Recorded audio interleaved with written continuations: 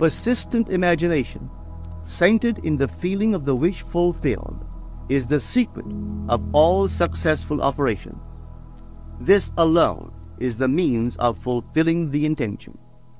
Every stage of man's progress is made by the conscious, voluntary exercise of the imagination.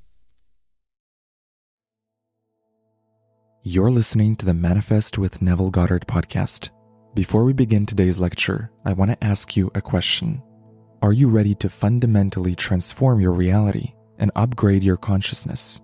If so, join the in-depth immersive audio course Unlock God Mode, a guide to upgrade your consciousness to greater wealth, love, and success.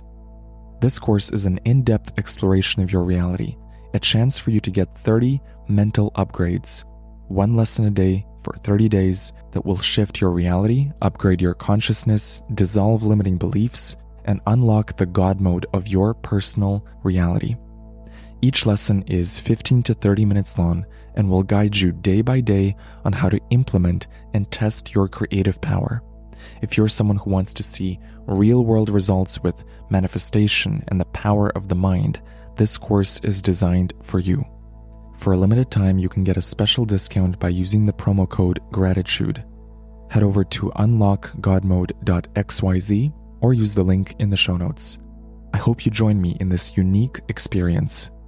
Thank you for listening, and now enjoy this episode. The purpose of this record is to show you how to use your imagination to achieve your every desire. Most men are totally unaware of the creative power of imagination and invariably bow before the dictates of facts and accept life on the basis of the world without. But when you discover this creative power within yourself, you will boldly assert the supremacy of imagination and put all things in subjection to it. When the man speaks of God in man, he is totally unaware that this power called God in man is man's imagination. This is the creative power in man. There is nothing under heaven that is not plastic as potter's clay to the touch of the shaping spirit of imagination. Once a man said to me, Neville, I love to listen to you talk about imagination. But as I do so, I invariably touch the chair with my fingers and push my feet into the rug, just to keep my sense of the reality and the profundity of things. Well, undoubtedly he is still touching the chair with his fingers and pushing his feet into the rug. But now let me tell you another one who didn't touch with her fingers and didn't push that foot of hers onto the board of the streetcar. It's the story of a young girl, just turned 17. It was Christmas Eve, and she is sad of heart. For that year, she had lost her father in an accident, and she's returning home to what seemed to be an empty house. She was untrained to do anything, so got herself a job as a waitress. This night is quite late, Christmas Eve. It's raining. The car is full of laughing boys and girls home for their Christmas vacation. And she couldn't conceal the tears. Luckily for her, as I said, it was raining. So she stuck her face into the heavens to mingle her tears with the rain. And then holding the rail of the streetcar, this is what she did. She said, this is not rain, but this is spray from the ocean. And this is not the salt of tears that I taste, but this is the salt of the sea in the wind. And this is not San Diego. This is a ship, and I'm coming into the Bay of Samoa. And there she felt the reality of all that she had imagined. Then came the end of the journey, and all are out.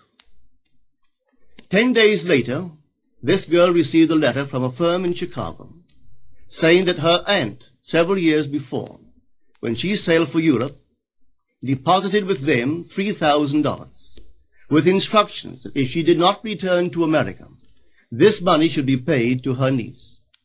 They had just received information of the aunt's death and were now acting upon her instructions. 1 month later, this girl sailed for Samoa. As she came into the bay, it was late that night, and there was salt of the sea in the wind. It wasn't raining, but there was spray in the air. And she actually felt what she felt 1 month before, only this time she had realized her objective. Now this whole record is technique. I want to show you today how to put your wonderful imagination right into the feeling of your wish fulfilled, and let it remain there and fall asleep in that state. And I promise you from my own experience, you will realize the state in which you sleep if you could actually feel yourself right into the situation of your fulfilled desire and continue therein until you fall asleep. As you feel yourself right into it, remain in it until you give it all the tones of reality, until you give it all the sensory vividness of reality. As you do it, in that state, quietly fall into sleep. And in a way you will never know, you could never consciously devise the means that will be employed, you will find yourself moving across a series of events leading you towards the objective realization of this state. Now here is a practical technique. The first thing you do, you must know exactly what you want in this world. When you know exactly what you want, make as lifelike a representation as possible of what you would see and what you would touch and what you would do and physically moving in such a state. For example, suppose I wanted a home, but I had no money, but I still know what I want. Without taking anything into consideration, I would make as lifelike a representation of the home that I would like, with all the things in it that I would want. And then, this night, as I would go to bed, I would, in a drowsy, sleepy state, the state that borders upon sleep, I would imagine that I am actually in such a house, that were I to step off the bed, I would step upon the floor of that house. Were I to leave this room, I would enter the room that is adjacent to my imagined room in that house. And while I am touching the furniture and feeling it to be solidly real, and while I am moving from one room to the other in my imaginary house, I would go sound asleep in that state. And I know that in a way I could not consciously devise, I would realize my house. I have seen it work time and time again. If I wanted promotion in my business, I would ask myself what additional responsibilities would be mine were I to be given this great promotion. What would I do? What would I say? What would I see? How would I act? And then in my imagination, I would begin to see and touch and do and act as I would outwardly see and touch and act were I in that position. If I now desired the mate of my life, were I now in search of some wonderful girl or some wonderful man, what would I actually find myself doing that would imply that I have found my state? For instance, suppose now I was a lady. One thing I would definitely do, I would wear a wedding ring. I would take my imaginary hands and I would feel the ring that I would imagine to be there. And I would keep on feeling it until it seemed to me to be solidly real. I would give it all the sensory vividness I am capable of giving anything. And while I am feeling my imaginary ring, which implies I am married, I would sleep. This story is told us in the Song of Songs, or the Song of Solomon. It is said, "At night on my bed, I sought him whom my soul loveth. I found him whom my soul loveth, and I would not let him go until I brought him into my mother's house, right into the chamber of her that conceived me."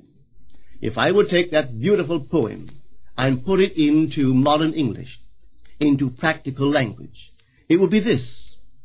While sitting in my chair, I would feel myself right into the situation of my fulfilled desire.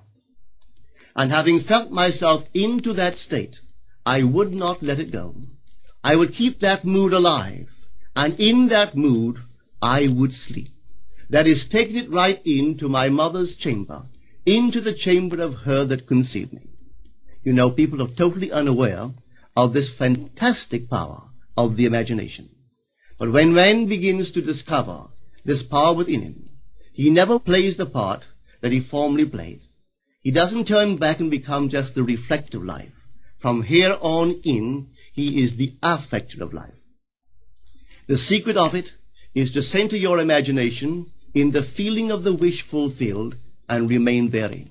For in our capacity to live in the feeling of the wish fulfilled lies our capacity to live the more abundant life. Most of us are afraid to imagine ourselves as important and noble individuals, secure in our contribution to the world, just because at the very moment that we start our assumption, reason and our senses deny the truth of our assumption.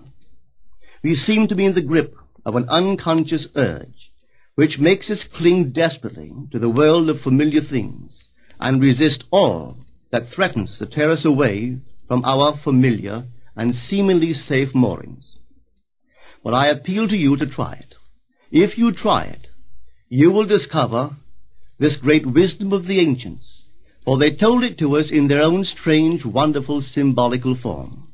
But unfortunately, you and I misinterpreted their stories and took it for history when they intended it as instruction to simply achieve our every objective. You see, imagination puts us inwardly in touch with a world of states. These states are existent. They are present now. But they are mere possibilities while we think of them. But they become overpoweringly real when we think from them and dwell in them. You know, there's a wide difference between thinking of what you want in this world and thinking from what you want. Let me tell you, when I first heard of this strange and wonderful power of the imagination, it was in 1933 in New York City. An old friend of mine taught it to me. He turned to the 14th of John, and this is what he read. In my Father's house are many mansions. If it were not so, I would have told you. I go to prepare a place for you. And if I go and prepare a place for you, I will come again and receive you unto myself, that where I am, there ye may be also. He explained to me that this central character of the Gospels was human imagination. That mansion was not a place in some heavenly house, but simply my desire. If I would make a living representation of the state desired, and then enter that state and abide in that state, I would realize it. At the time, I wanted to make a trip to the island of Barbados in the West Indies, but I had no money. He explained to me that if I would that night, as I slept in New York City, assume that I was sleeping in my earthly father's house in Barbados, and go sound asleep in that state, that I would realize my trip. Well, I took him at his word and tried it. For 1 month, night after night, as I fell asleep, I assumed I was sleeping in my father's home in Barbados. At the end of my month, an invitation from my family came, inviting me to spend the winter in Barbados. I sailed for Barbados the early part of December of that year. From then on, I knew I had found this Savior in myself. The old man told me that it would never fail. Even after it happened, I could hardly believe that it would not have happened anyway. That's how strange this whole thing is. On reflection, it happens so naturally. You begin to feel or to tell yourself, well, it would have happened anyway. And you quickly recover from this wonderful experience of yours. It never failed me if I would give the mood, the imagined mood, sensory vividness. I could tell you unnumbered case histories to show you how it works. But in essence, it's simple. You simply know what you want. When you know what you want, you're thinking of it. That is not enough. You must now begin to think from it. Well, how could I think from it? I am sitting here, and I desire to be elsewhere. How could I, while sitting here physically, put myself in imagination at a point in space removed from this room and make that real to me? Quite easily. My imagination puts me in touch inwardly with that state. I imagine that I am actually where I desire to be. Now, can I tell that I am there? There is only one way to prove that I am there. For what a man sees when he describes his world is as he describes it relative to himself. So what the world looks like depends entirely upon where I stand when I make my observation. So if, as I describe my world, it is related to that point in space I imagine that I am occupying, then I must be there. I am not there physically, no, but I am there in my imagination, and my imagination is my real self. And where I go in imagination and make it real, there I shall go in the flesh also. When in that state I fall asleep, it is done. I have never seen it fail. So this is the simple technique on how to use your imagination to realize your every objective. Here is a very healthy and productive exercise for the imagination.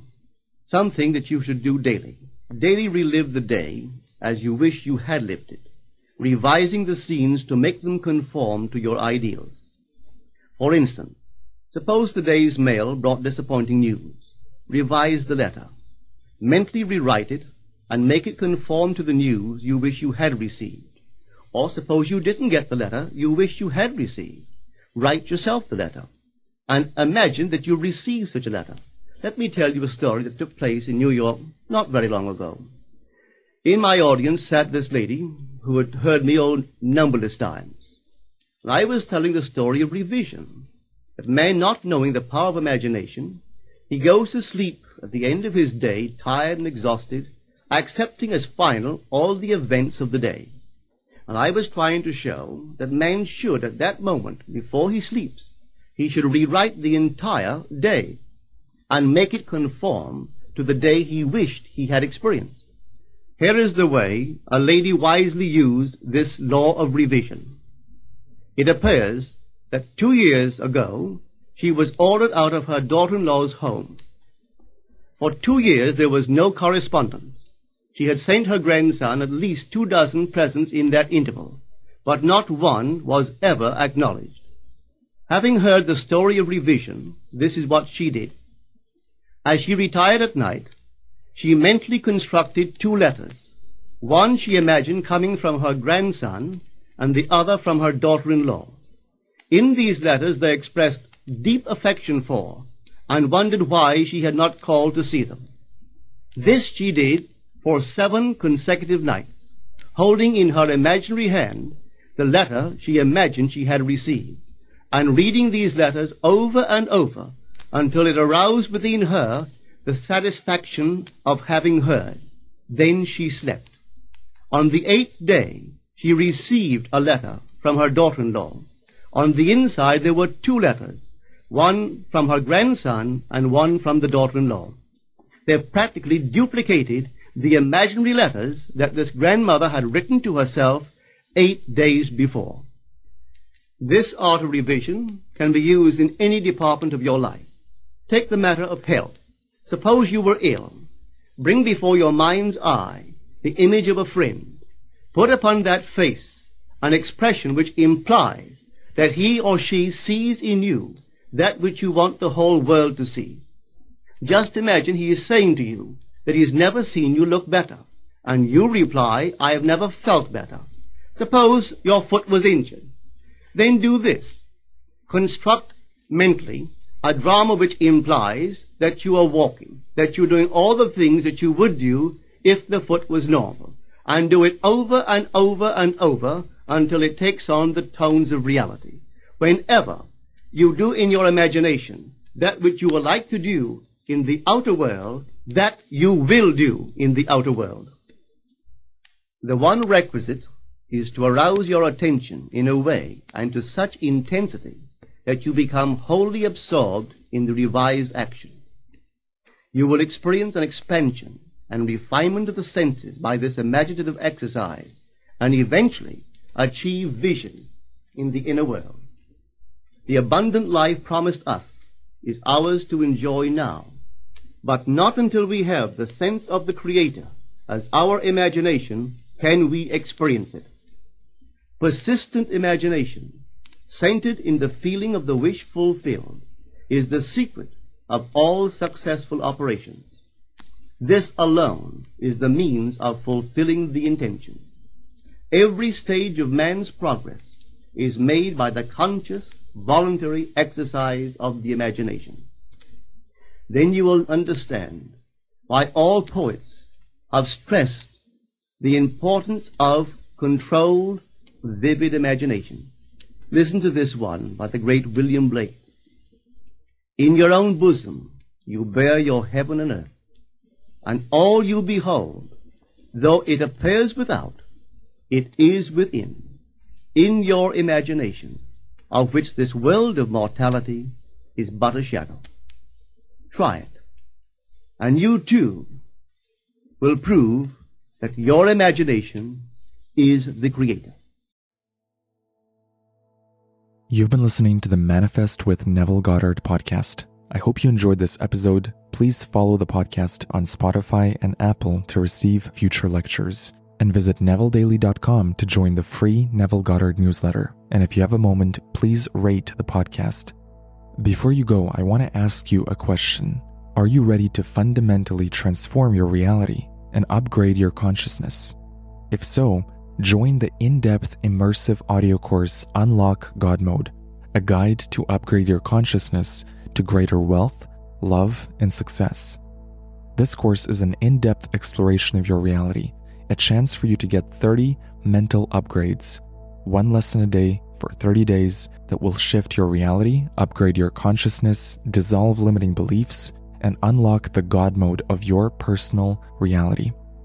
Each lesson is 15 to 30 minutes long and will guide you day by day on how to implement and test your creative power. If you're someone who wants to see real-world results with manifestation and the power of the mind, this course is designed for you. For a limited time, you can get a special discount by using the promo code GRATITUDE. Head over to unlockgodmode.xyz or use the link in the show notes. I hope you join me in this unique experience. Thank you for listening, and I'll see you in the next episode.